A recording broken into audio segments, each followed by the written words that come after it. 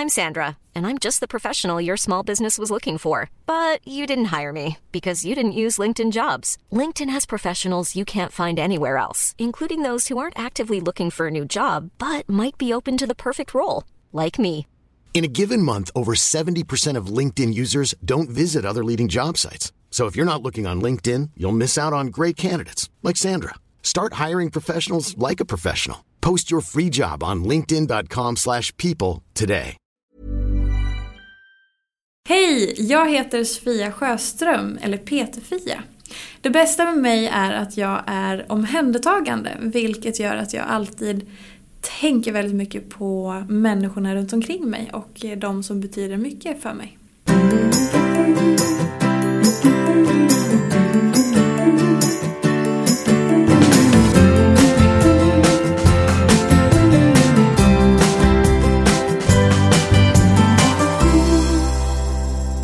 Hej Sofia! Hej! Välkommen hit! Tack så mycket! Hur mår du idag? Jo, men som jag sa till dig innan, så idag mår jag jättebra. Hade du frågat förra veckan, typ i fredags, då hade jag sagt att det var... Då var jag väldigt djupt nere. Då var det liksom skit på massa olika plan. Jag är väldigt sådär hög eller låg. Men idag känner jag har haft en bra dag, så att jag känner mig jätteglad idag. Mm. När allt är skit, är det att alla grejer är dåliga då? Eller är det en stor grej som blir en grej som blir jättestor? Nej, det är nog mer det första. Att det är ofta att jag känner att många mindre saker samlar ihop sig och blir en stor skithög. Och så vet jag inte riktigt hur jag ska hantera den, eller liksom hur jag ska reda ut alla de här små knutarna. Det är ungefär som att det är ett långt rep och så blir det knut på knut på knut på det här förbaskade repet. Och jag arbetar för att liksom knyta upp allting. Men så kommer det en ny knut på bakom mig som jag inte såg, och så håller det på sådär. Och jag tycker ofta att det är så livet går lite grann i perioder. Att man har sina lätta perioder där allting bara flyter på och det är så skönt och härligt och man är glad och mår bra, och så får man snälla saker till sig av livet, typ, lite flummigt. Och sen så får man andra perioder där allting bara verkar så här, ja, men en olycka kommer sällan ensam, att man får massa saker samtidigt, så här, ja men nu händer den där dåliga saken, och sen så kände jag mig jätte-PMS i den dagen, och sen så kunde jag inte hantera det här riktigt bra, och sen så bara blir så. Men det vänder nästan alltid. Men känner du när du vaknar på morgonen om det är en bra eller dålig dag? Gud, ja. Alltså, ja. Jag fick faktiskt en fråga om det i bloggen, och för det var någon som frågade så här, men du skriver mycket om att du tolkar din kroppssignaler och att du liksom pratar med din kropp efter att jag har varit utbränd och sådär. Hon bara, men vad betyder det? Hur gör man det? Och så började jag fundera på det. Så jag har skrivit upp att jag ska skriva ett sånt blogginlägg, men jag har inte hunnit än. Men det handlar om att så här, det går kanske på en millisekund, alltså det går så jäkla snabbt, men det är bara som en snabb känsla som skannar igenom, ungefär som när man får en intuition eller en magkänsla. Så känner jag direkt när jag vaknar. Mm-hmm. Så att det är liksom... Varje morgon? Ja, nästan. Eller det är liksom som jag skannar av och så bara, ja vad skönt, du bara trallala, hoppade jag upp där och så var det ganska bra. Eller så bara så här är jag som en sten och jag kommer fysiskt inte upp, och så bara helvete, det här blir tungt. Jaha, för jag börjar arbeta mig igenom det här steg för steg så. Mm. Så det kan skilja. Men de dagarna som är tyngre, försöker du vända dem eller låter dem vara dåliga liksom? Jag försöker att inte sätta stämpeln att så här, det här är en dålig dag och så måste det förbli. För att jag har lärt mig att jag har ett mönster. Att jag mår ofta som sämst på morgon, förmiddag, dag. Men sen brukar det alltid vända på eftermiddagen och kvällen. Och det handlar ofta om att jag tar mig ut på eftermiddagen. Min sambo kommer hem och så gör han mig glad för att han anstränger sig. Eller att jag har fått perspektiv på saker och ting på eftermiddagen och typ lugnat ner mig i mitt lilla drama eller så. Så att jag mår alltid bättre på kvällen. Det var samma sak när jag var utbränd. Om jag hade glada perioder, då var det alltid på kvällen. Så det är liksom ett mönster att jag har. Att jag vet att är jag pigg och glad på morgonen så kommer det antagligen hålla i sig. Men jag försöker att låta men de dåliga dagarna vara liksom, de får vara som de är, men jag kan väl också vara ganska trygg i att det kommer antagligen vända innan jag går och lägger mig.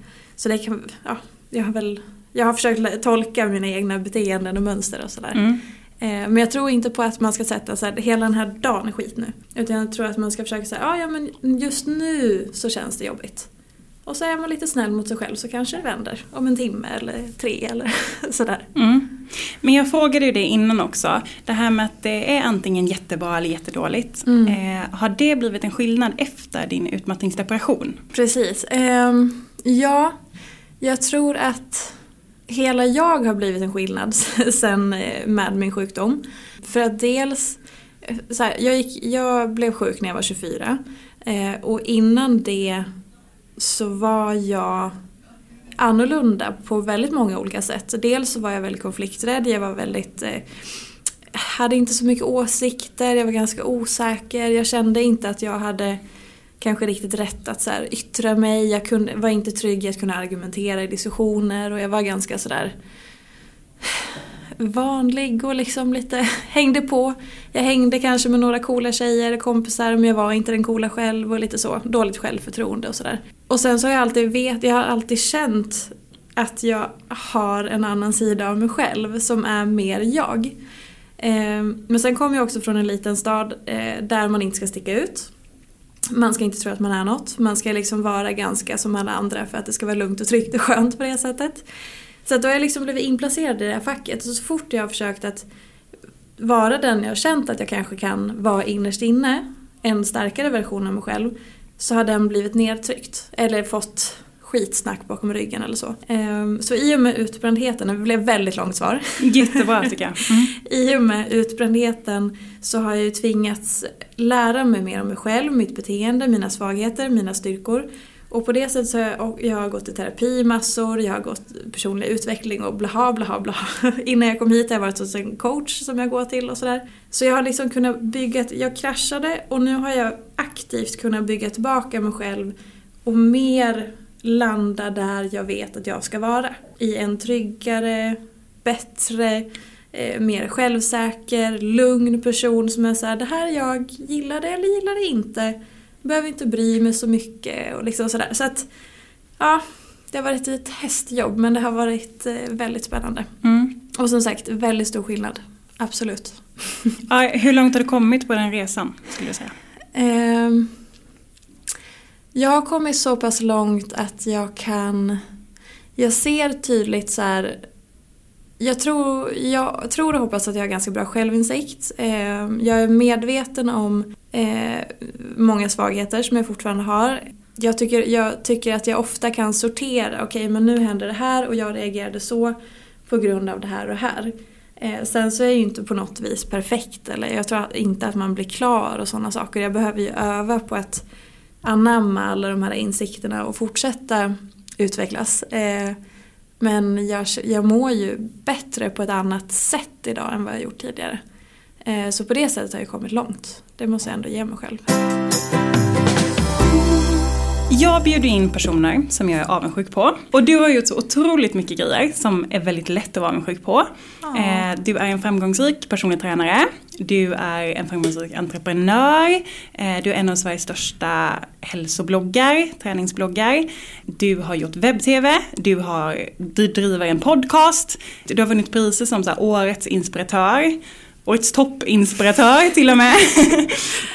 Du har skrivit en bok. Du har en bok på gång. Alltså det är otroligt. Det är liksom så här, det tar inte slut.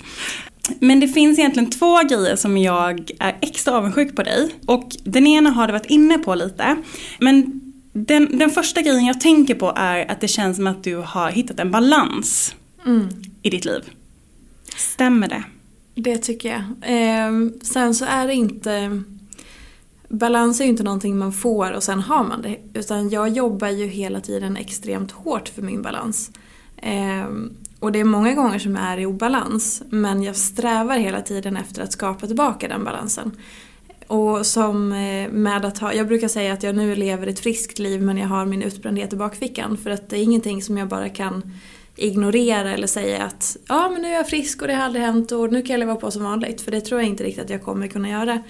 Så för mig är balans både en överlevnadsstrategi för att hålla mig på den friska sidan. Men det är också ett sätt att det är ju på något vis är det, på det privata planet så är det en överlevnadsstrategi och en välmående strategi också. Och på det professionella planet så är det mitt jobb att leva och ha och prata om balans. Så i och med att balans är liksom mycket av mig på flera olika plan så är det ju extremt viktigt. Men det kommer inte gratis och jag gör väldigt många val varje dag för att jag ska behålla eller skapa eller komma tillbaka till balans. Och vad är det för val? Ja, alltså jag försöker, min kille, eller min blivande man ska jag till och med säga. Tack. Det blir så konstigt, man bara, min kille, nej just det, okej då. Han har lite svårt att förstå, han bara, men Fia du är ju frisk. Jag bara, ja, i dina ögon kanske är det. Men han ser ju inte alla de här grejerna jag gör varje dag för att leva ett friskt liv. Så jag tycker inte om att använda ordet friskt. Och det handlar om att jag vill balansera. Så här, okej, men jag är på och sen är jag av och nu så är det sådär. Så exempel på vad jag gör varje dag. Jo, men till exempel att jag prioriterar min egen hälsa före allt annat.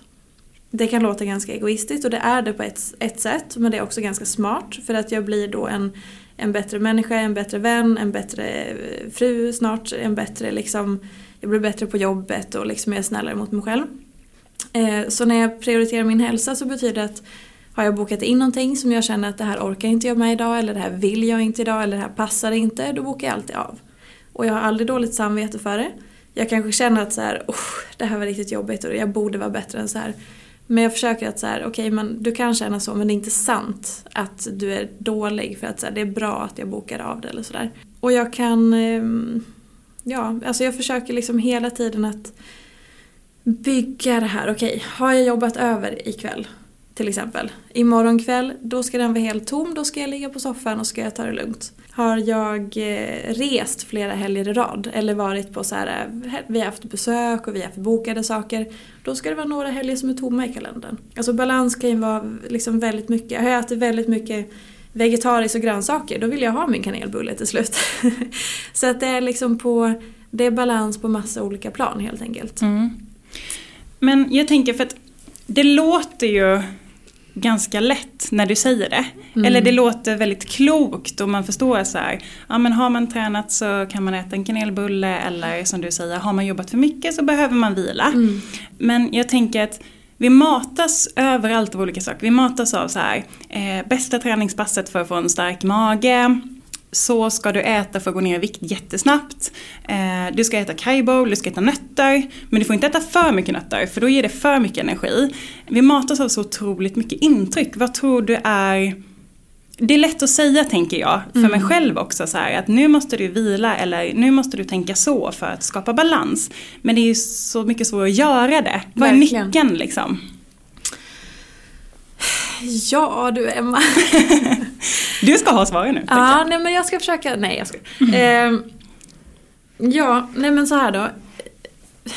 Det är ganska svårt för att i och med att jag gick in i väggen och blev sjuk och det var lite grann så här, jag hade aldrig självmordstankar eller att jag var så illa, men jag funderade ibland på hur det skulle kännas att så här, tänk om jag inte levde längre. Och jag mådde väldigt, väldigt dåligt. Men sen så var det inte... Så att jag hade liksom inget val. Antingen nu så kan jag ligga kvar i det här och sen så kan jag vara sjuk och sen kan jag tralla på i mitt liv och så får det liksom vara sådär medelbra. Eller så får jag försöka arbeta för att komma tillbaka. Jag får ta ansvar för mitt mående, jag får ta ansvar för min situation och jag får ta ansvar för att bli en bättre människa. Och att bli en bättre människa innebär att man lär sig att sätta gränser, man lär sig att ta ansvar för sitt mående. Man lär sig att säga från, att man kan prioritera bättre så att man faktiskt mår bra. Idag är det lite grann som att det är fult att tänka på sig själv. Men alla mår ju skit. Det är ju det finaste vi kan ge oss själva. Att må bra. Det är också så att om jag mår bra då kommer jag smitta dig. Kommer jag in på jobbet och har dåligt humör, det smittar resten av gruppen. Så alla har ju ett ansvar. Sen är det också ganska lätt att man tänker så här... Det är så synd om mig och det är så jobbigt att jag har hamnat här. Och jag har också haft sådana stunder där jag har tyckt otroligt synd om mig själv. Bara det att jag var utbränd och så var jag sjukskriven och blaha, hade depression. Och sen skadade armbågarna precis när jag började må lite bättre. Så då kunde jag inte ens bära en matkasse. Och sen gick jag till tandläkaren och så sa de att de ville skära ut min käke och operera tillbaka den för att den är sned. Det var liksom lite sådana grejer. Och då var jag så här, jag orkade inte och tyckte så synd om mig själv. Det var liksom första spontana reaktionen. Och så fick jag känna det i kanske 1 eller 2 dagar. Men sen måste man gå vidare. Och så måste man aktivt själv försöka göra någonting åt det. För det är ingen annan som kommer göra det. För alla människor är i grunden egoistiska och tänker på sig själva. Vilket gör att det måste vi också göra. Och vi kommer inte kunna rädda någon annan om vi inte kan ta hand om oss själva först. För det kan jag uppleva att många blir så att det är så lätt att skylla ifrån sig. Att man hamnar i någon slags offerposition och bara, nej men det är så mycket. Och så nej men jag orkar inte. Men du måste ta ansvar för ditt eget mående. Du måste kanske välja bort några vänner om de pressar dig att ni ska träffas varje vecka. Eller du måste kanske förändra din arbetssituation om du tycker att det är så pass jobbigt att du inte hinner med att du också ska må bra. Då måste man ta det ansvaret lite grann. Mm. Förstår du vad jag menar? Eller hur jag gud ja. Mm. Och det kan låta ganska hårt. Men det är nog det enda sättet. Man måste bli lite sådär... För då är man ju snäll mot sig själv. Det kan låta att det är hårt, men du blir ju snällare mot dig själv när du också är sann mot dig själv. Mår du bra av det här? Ja eller nej? Hur känns det i magen? Mår du bra av att alltid jobba övertid? Eller är det här verkligen vad du vill göra? Eller liksom alla de här sakerna. Mycket handlar, välmående och ansvar tror jag hänger ganska mycket ihop. Mm. Och så. Sen får man tycka synd om sig själv också. Ibland orkar man bara inte. Och det kan vara så. Det är liksom inte hela världen. Men någonstans måste man själv börja göra ett förändringsarbete. Och kanske börja så steg för steg. Man måste inte bara ha balans på alla områden hela tiden. Och som sagt, jag har inte balans jämt. Men jag strävar ofta efter det. Och tänker att så här... För nu har jag känt mig senaste perioden, senaste kanske 4 veckorna. Då har jag känt mig ganska obalanserad. Och så på vilket sätt då? Det har liksom varit mycket på massa olika plan. Det har varit mycket på jobbet. Det har varit mycket med min familj. Det har varit mycket med olika saker. Och sen tillsammans, som jag sa tidigare, den här skithögen har liksom växt. Och så var det så här, nu orkar jag inte mer. Nu är jag så jävla obalanserad. Jag har känt mig stressad, jag har inte riktigt hunnit med. Och när jag inte hinner med, vad är det första man snålar in på när man blir stressad? Jo, man blir snål mot sig själv. Så då har jag istället för att tänka så här, nu ska jag ta en promenad innan, när jag ska jobba hemifrån till exempel. Nu tar jag en promenad så att jag blir pigg så att jag kan jobba. Då snålar jag in på den promenaden, för jag tänker jag måste bara sitta vid datorn och kötta. Och så får jag ingenting gjort för att jag är jättetrött och inte varit ute. Och sen så istället för att så här, okej, men nu har inte jag med mellanmål. Jag måste köpa mellanmål. Det tar 15 minuter att gå och köpa en smoothie och sen gå tillbaka. Jag får frisk luft och jag får energi. Och jag får en smoothie. Nej, det har jag inte tid med. 15 minuter, absolut inte. Och så sitter jag där och sen så är jag så hungrig så att jag håller på att avlida. Så att det dumma i allt det här är ju att man blir... Så fort man blir lite stressad eller obalanserad så blir man skitsnål mot sig själv. Och då mår man ännu sämre. Och då gäller det att försöka vända på den här cirkeln. Eller jag brukar tänka så att okej, nu har jag haft så här i några veckor. Det här går inget bra. Jag försöker vända på det. Så då började jag igår med att promenera hem från jobbet. Det tar ungefär 1 timme. Och sen så plockar jag ur hörlurarna ur öronen. För det är en sak som jag vet att har jag hela tiden intryck och ljud så blir jag stressad. Ännu mer stressad. Så har jag lite tyst nu, så då vet jag att då kommer jag må bättre när jag kommer hem. Det kommer vara ett första steg mot att skapa balans för mig. Men det är så svårt att plocka ur de här hörlurarna. För att stressen är så obekväm så att jag får ångest av den. Och det är skönt att ha något som distraherad. Du ser den onda cirkeln. Men det gjorde jag igår då.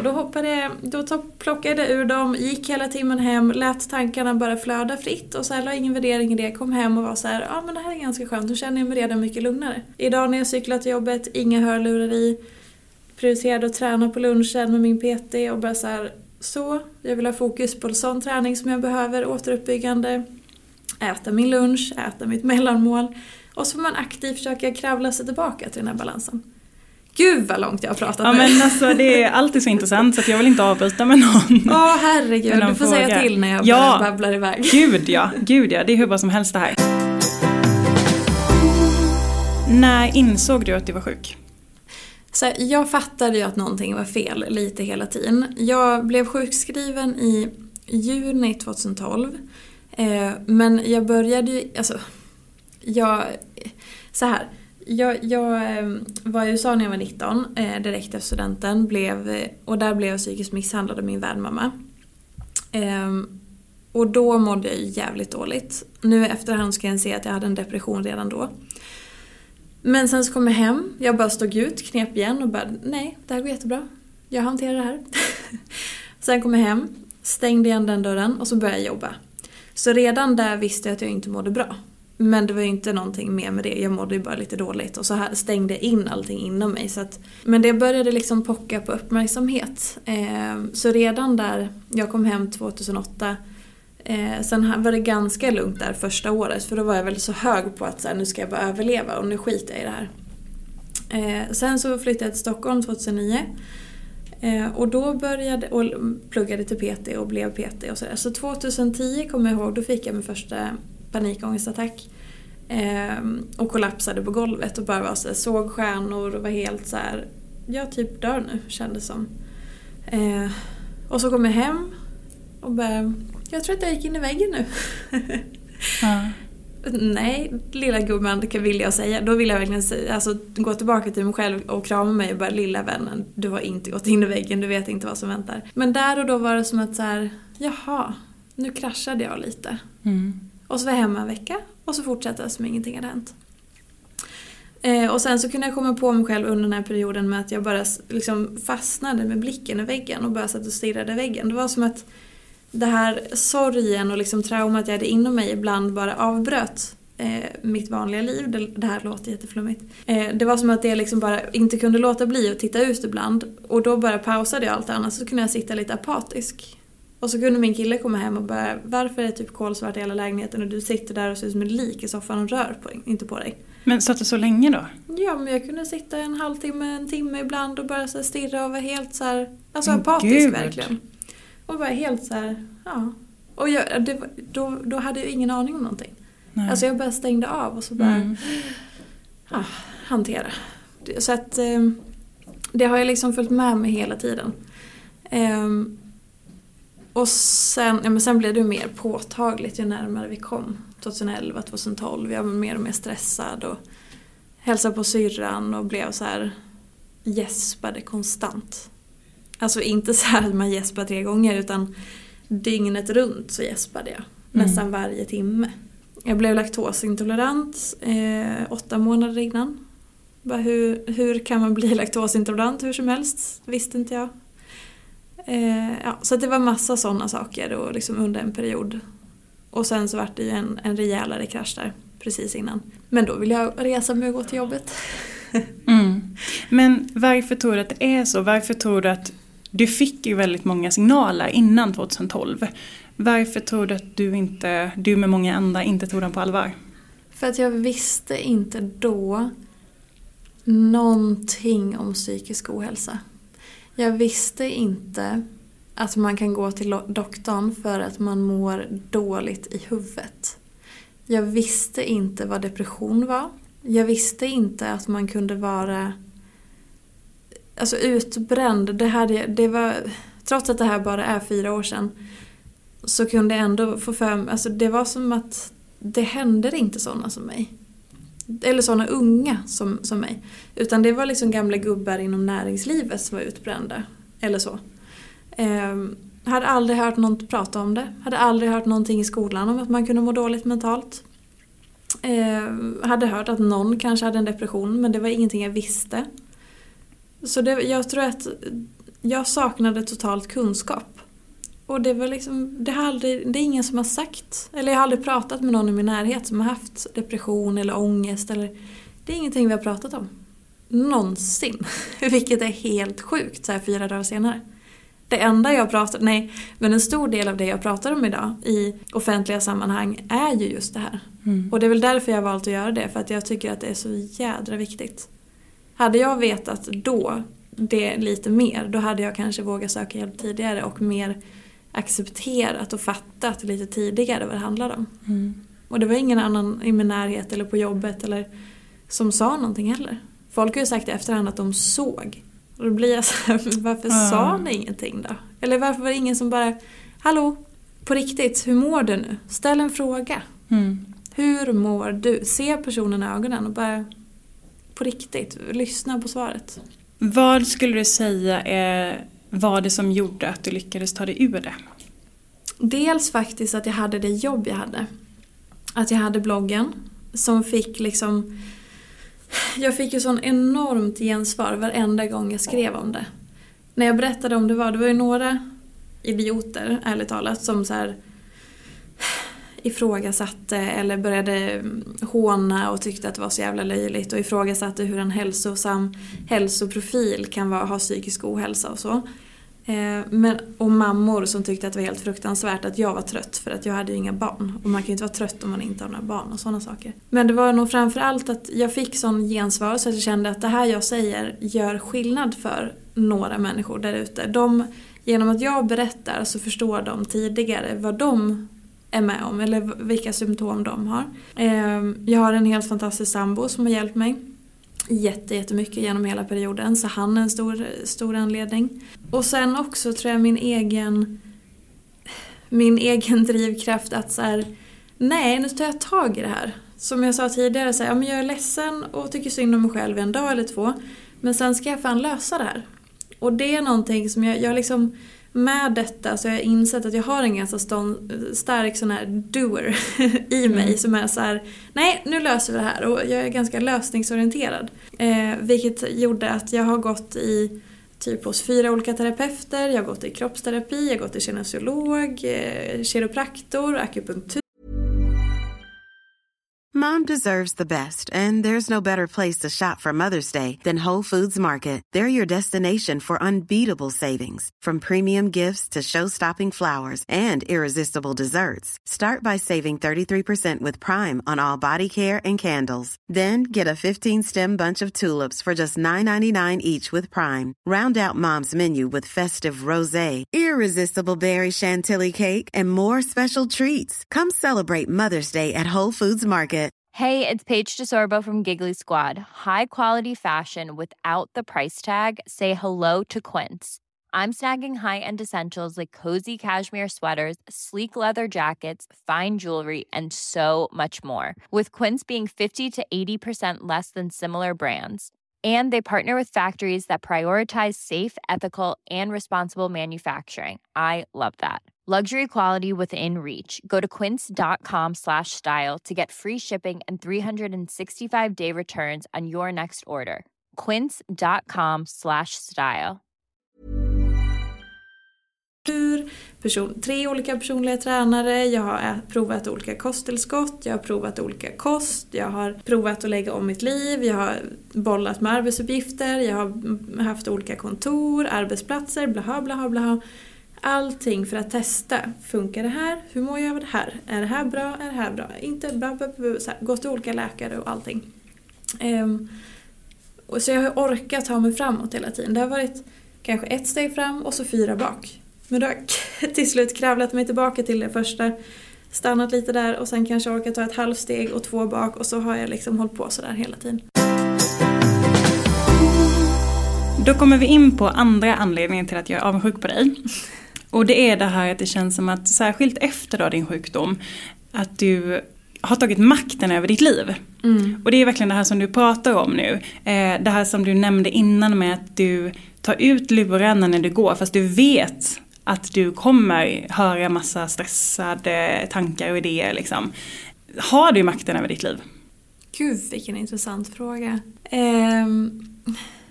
Jag har fått...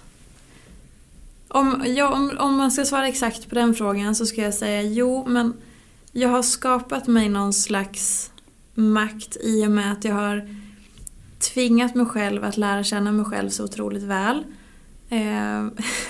Jag har också behövt liksom se hela mig helt ofiltrerat.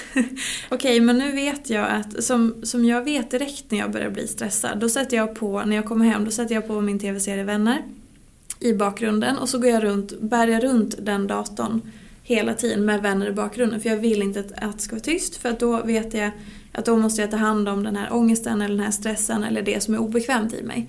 Och det är ett mönster som jag hade när jag var sjuk. Det gick inte en dag under 2 års tid som jag inte hade vänner på i bakgrunden när jag var ensam hemma. Vilket jag ju då var i och med att jag var sjukskriven 1 år. Och det vet jag är en stor varningssignal idag. För att den serien har jag som en snuttefilt. Den distraherar mig från allt det jobbiga. Och så fort jag sätter på vänner, börjar titta, och jag tittar inte ens, jag bara har det i bakgrunden. Så vet jag att nu är jag där igen. Nu har jag det här beteendet. Och sen så analyserar jag att det beror på det här och det här. Och sen ibland så tycker jag att det är okej. Så att säga okej, men det är ingen stor grej, jag kan behöva det just nu, eller det kan vara okej. Och ibland så måste jag bara bryta direkt och göra någonting annat. Och ibland så får jag bara hantera där jag står så att makt på det sättet att jag har insikt och kunskap om mig själv och att jag har tvingat mig att vara totalt ärlig med mig själv. Sen kanske inte alltid är ärlig mot alla andra. Fråga någon hur mår du, då kan jag må skit, och det är inte alltid jag säger att jag mår bra för att jag kanske inte orkar skylta med det. För jag tycker att jag skyltar ganska mycket med mitt mående i alla fall. Men med mig själv så har jag tvingats att vara väldigt ärlig och så. Och så men på ett sätt kanske. Ja. På tal om balans, på tal om att ta makten av sitt liv, så kommer jag in på tacksamhet. Jag har märkt bara den senaste tiden att jag hör folk som pratar om hur tacksam man borde vara för sitt liv. Och då kommer jag på mig själv och tänker så här, jag har så otroligt mycket grejer jag borde vara tacksam över. Och istället för att känna tacksamhet så får jag lite panik över att jag inte känner tacksamhet. Du känner dig otacksam? Ja, att så här, jag borde ju gå runt och vara så otroligt tacksam hela dagarna. Varför är jag inte det? Ja, men jag har så otroligt mycket att vara tacksam över. Jag har så här fantastisk familj, fantastiska vänner, fantastisk fästman. Jag har kul på jobbet. Jag får göra en massa olika saker som jag älskar. Och när jag då som sagt hör att du borde vara tacksam, eller jag borde vara tacksam, att jag hör mig själv säga det till mig själv, så kan jag ibland som sagt istället få den här paniken över att jag inte är tillräckligt tacksam. Är du en tacksam person? Jag har blivit. Jag har absolut inte alltid varit det. Och när jag var sjuk så hade jag inte heller, kändes det inte som att jag hade någonting att vara tacksam över. Men senaste 2 åren när jag ändå har börjat leva ett vanligt liv igen och ett friskare liv, så det har liksom drabbat mig så hårt att jag är genuint tacksam för att jag har vänner eller bekanta och sådana som kanske inte har tagit sig lika långt eller kommer tillbaka lika snabbt eller sådana saker. Och sen också med tanke på allt som pågår i världen så blir det ännu mer förstärkt att det är självklart att känna tacksamhet, men sen kan man ju inte hålla på att jämföra sin egen situation med alla som har det så hela tiden. Men det har liksom drabbat mig på senaste åren just för att det är så sjukt att det har gått så pass bra som det har gjort med tanke på vad jag var för några år sedan. Och samtidigt, för det ironiska var ju att när jag mådde som sämst privat så blev ju min karriär tog ännu mer fart och jag blev ännu mer eftertraktad och efterfrågad och anlitad. Så att, och det är ju också en intressant, men det var väl någon slags mening med det, vill jag tänka och så. Och sen har jag haft sådana otroliga generösa år så att jag är jättetacksam verkligen. Men för att jag tänker så här, när man ser din Instagram till exempel, så är det så vanligt att du kan lägga ut en bild och vara så här, oj jag tog en promenad och det är frisk luft. Och så är det liksom så här helt otroligt att det är frisk luft ute. Men hur gör du för att känna tacksamhet? Kommer det naturligt bara? Alltså jag tror att det har att göra med att, som jag sa, att jag känner så mycket saker. Så att jag börjar fundera på att jag är en stark skärmmänniska, HSP, high sensitive person, för att det kommer liksom till mig. Igår promenerade jag hem från kontoret, så tog jag en annan väg. Jag bor hemma på Sjöstad och jobbar inne i stan, så att då brukar jag alltid gå Götgatan över Söder, vilket är inte den mest roliga gatan. Och sen så kom jag på att jag kan ju liksom gå runt Söder liksom på kanten istället. Det borde ta ungefär lika lång tid. Och så kom jag liksom från en annan vinkel där man ser, så såg jag liksom vattnet och jag såg Globen och så solen gick ner lite grann och det var så jävla vackert. Och då drabbade det mig bara så här, det här är helt sjukt att vi bor här. Att jag får bo så här, att jag får se den här vyn när jag går hem, att jag har tid att gå hem, promenera hem istället. Men det var ju för att jag hade tagit ur hörlurarna. Annars hade jag inte uppmärksammat det där. Men sen är jag en sån som uppskattar små saker. Jag har massa blommor hemma. Inte så här galet många blommor, men ganska många blommor. Ingen får plats för exakt, det är så mycket blommor. Kim brukar säga det. Och då så lägger jag så mycket kärlek och energi på de här blommorna så att när de liksom förökar sig eller det kommer upp en litet skott eller det kommer liksom en ny frisk kvist, då skriker jag så här: kolla, det blir en bebis! Så för att så då kommer det en liten blomstergrej där så. Så jag tror att jag har liksom, jag uppskattar små saker i livet. Det krävs inte så mycket för att göra mig glad så. Samtidigt som nackdelen med det är ju att är jag deppad, då är jag svindeppad. Och då kan jag vara ganska ego, jag kan vara världens mest pessimistiska. Jag tänker att det här kommer aldrig lösa sig. Jag kan tycka synd om mig själv och alla sådana saker. Så att det är ju så här, antingen är jag på och då är jag skit på med allt. Eller så är jag helt avstängd och bara så jävla deppad. Men jag vet inte. Tror du att det kan ha någonting med träning att göra? För spontant nu bara när du pratar så tänker jag att de tillfällena jag kan känna den här lyckan och den här tacksamheten att jag säger jag älskar min mormor så otroligt mycket. Eller vad härligt att jag får se den här rosa himlen nu. Känns det som att det kommer till mig när jag tränar ofta? Tror du att det kan ha något samband där? Absolut. Jag tror så här, inte om vi står på ett gym. Nej. Jag tror, och kanske inte träning här. Jag tror att det har med naturen att göra. Jag tror att det har att göra med att vi är utomhus. Vi känner oss fria. Vi känner oss piggare. Man är så här, som här där vi sitter nu. Det är jättedålig luft här inne. Så att vi båda blir så här lite trötta av det. Då kommer vi älska sen att gå ut på gatan och andas frisk luft. Då kommer man känna sig som en nyfödd människa. Så jag tror att det handlar om att vara ute. För dels så är det mesta vackrare ute. Och jag tror att vi får liksom det är någonting, det påverkar oss. Det gör jättemycket för välmåendet. Det är därför jag prioriterar på vintern att lägga 2 timmar att promenera till och från kontoret. Istället för att ta mig snabbare hem. För att jag behöver den där stunden utomhus för att jag ska må bra. Jag behöver inte träna särskilt mycket eller så. Bara jag får gå till och från jobbet och få andas frisk luft. Och liksom bara vara utomhus så. Och då blir det ofta träning för man kanske tränar ut och så absolut, en kombination av det tror jag absolut på. Alltså vet du vad jag älskar med dig? Nej. Det är att du säger så här: det är jättekvav luft här inne, så tänk vad härligt det blir när vi kommer ut i friska luften. Alltså istället för att säga så här: fy fan vad jobbigt det är att det är så kvav luft här inne. Ja, det tycker jag är underbart i alla fall. En del blir säkert skitprovocerade av det, men det är helt okej. Ja.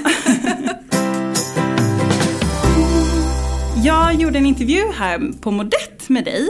Där du sa där du sa: var snäll mot dig själv så kommer hela livet bli snällare. Ja.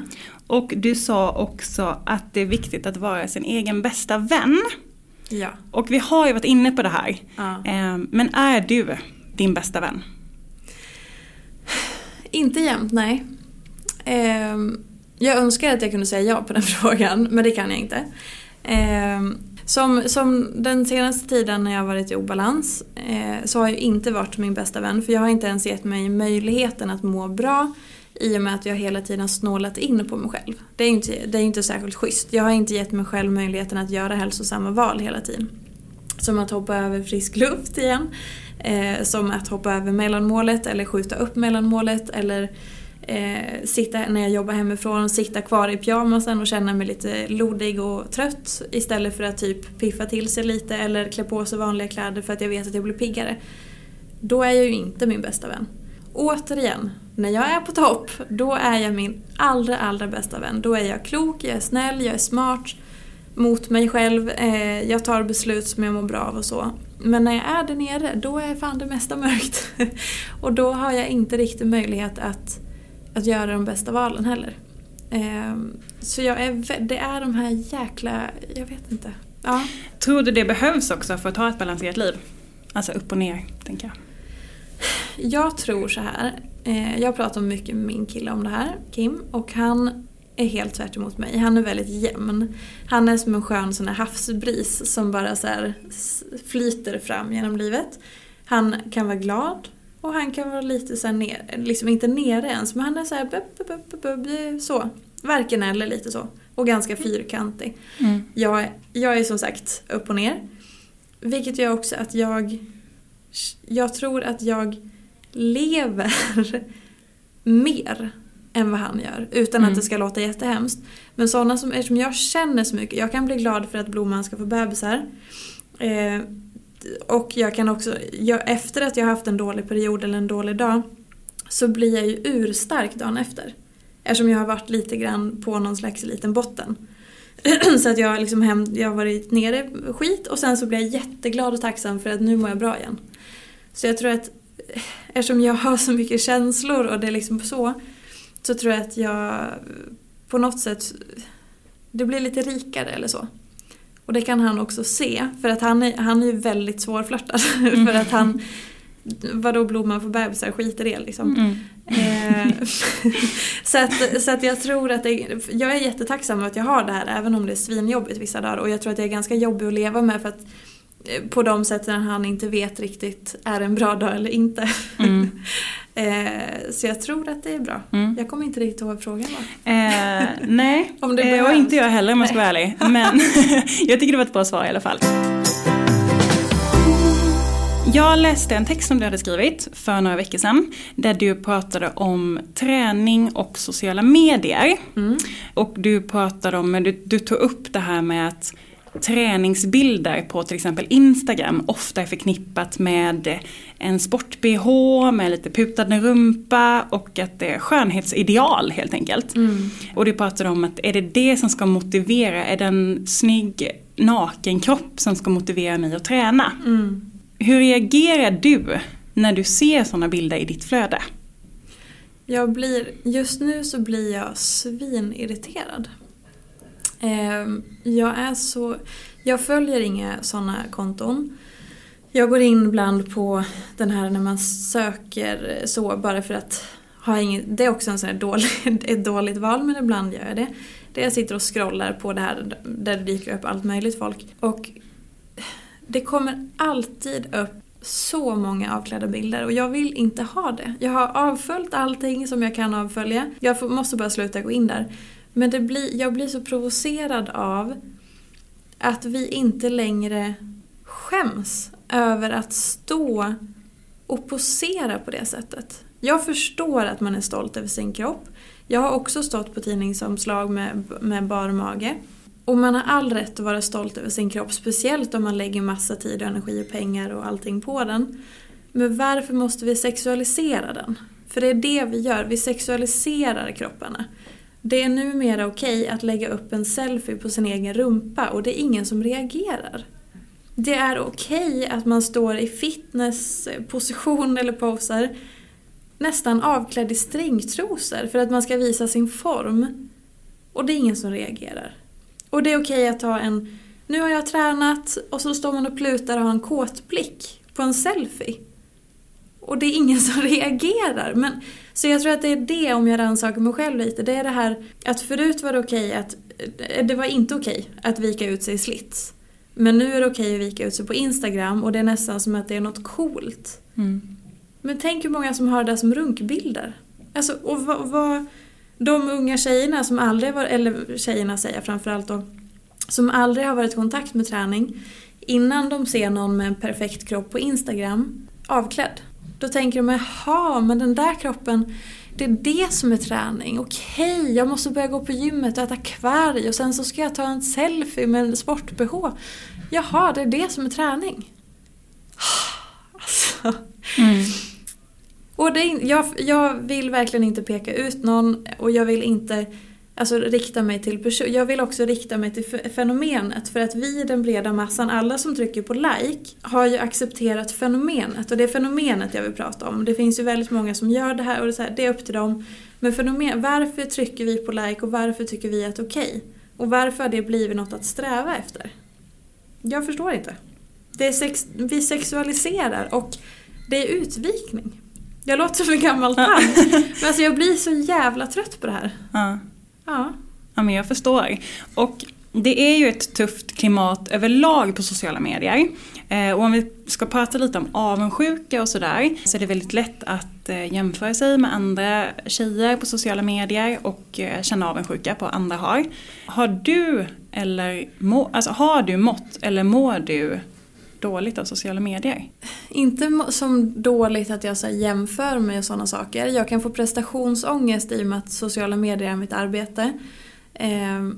Så kan jag få prestationsångest som jag ser väldigt många duktiga. För att det bästa med det jobbet som jag och många andra bloggare och profiler på sociala medier det är ju, tycker jag, att vi unga kvinnor har tillsammans skapat ett nytt yrke. Det tycker jag är så jädra coolt. Och vi får inte tillräckligt mycket cred för det här.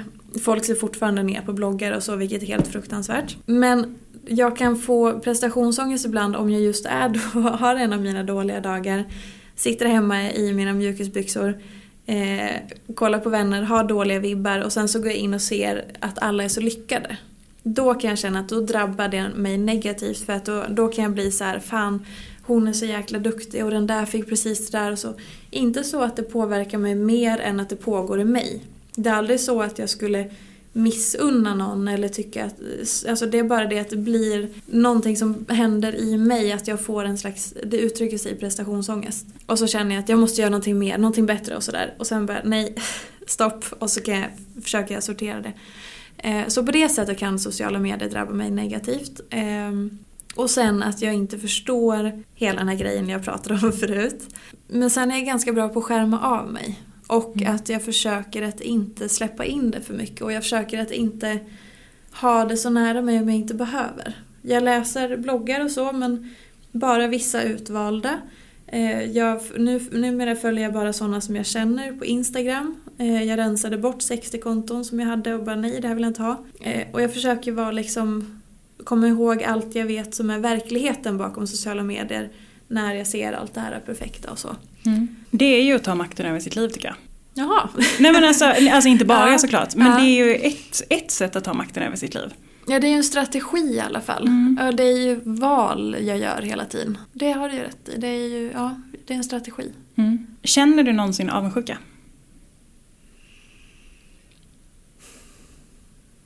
Nej. Som sagt, jag kan känna prestationsångest.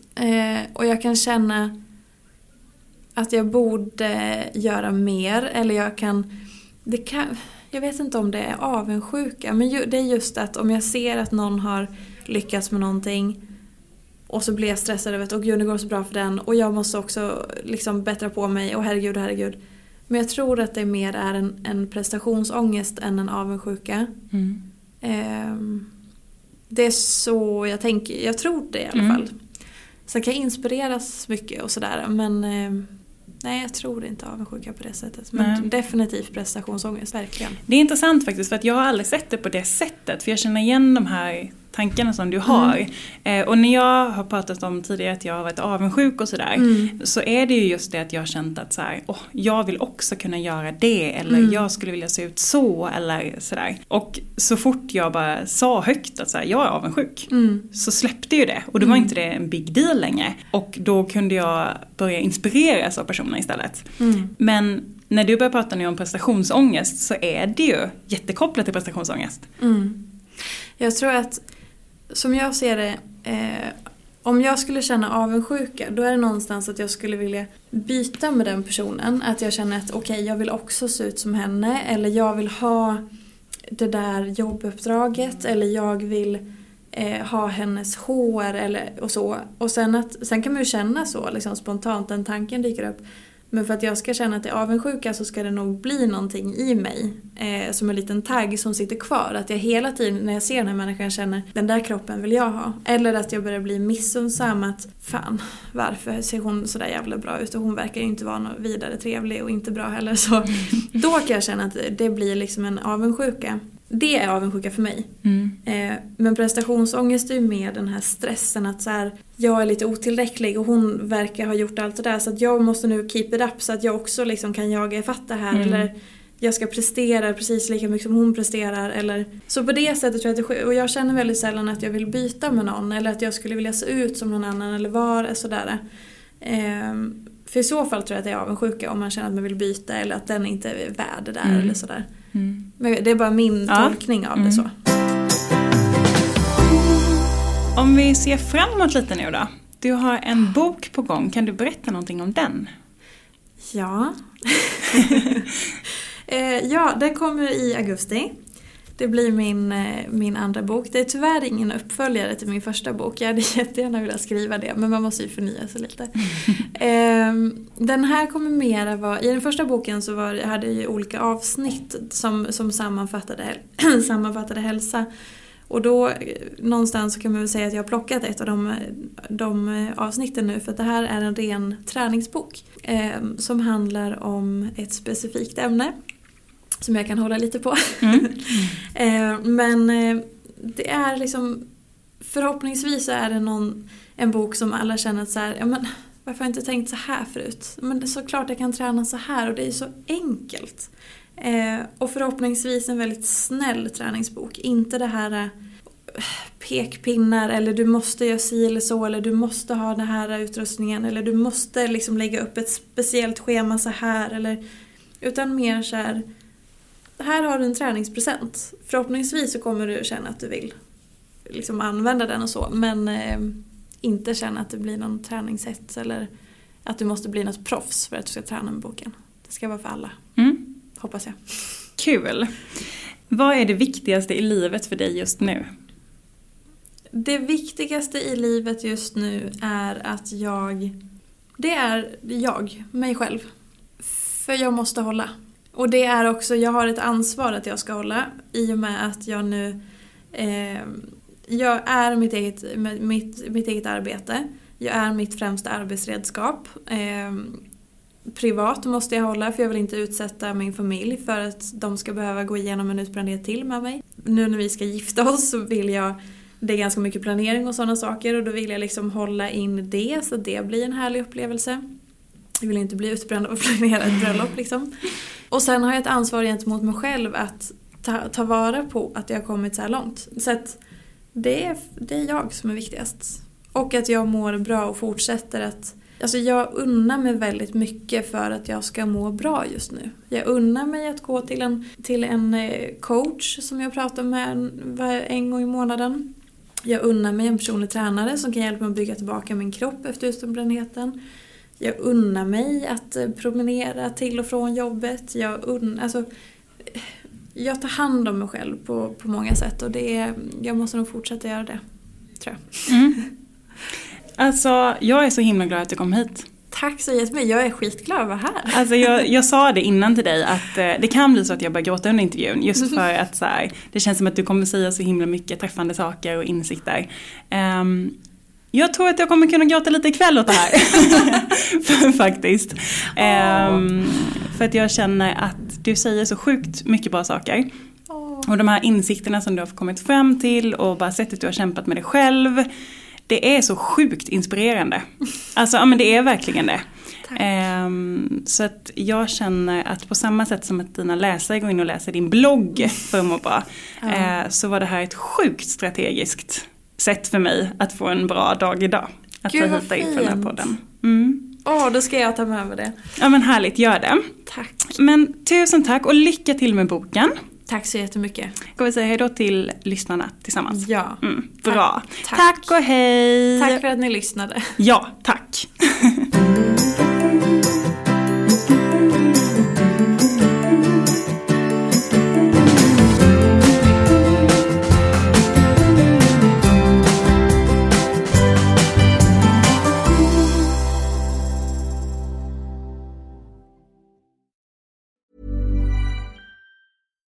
Hi, I'm Daniel, founder of Pretty Litter. Cats and cat owners deserve better than any old-fashioned litter. That's why I teamed up with scientists and veterinarians to create Pretty Litter.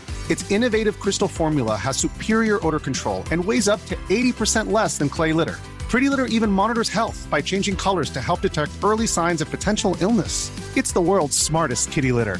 Go to prettylitter.com and use code ACAST for 20% off your first order and a free cat toy. Terms and conditions apply. See site for details.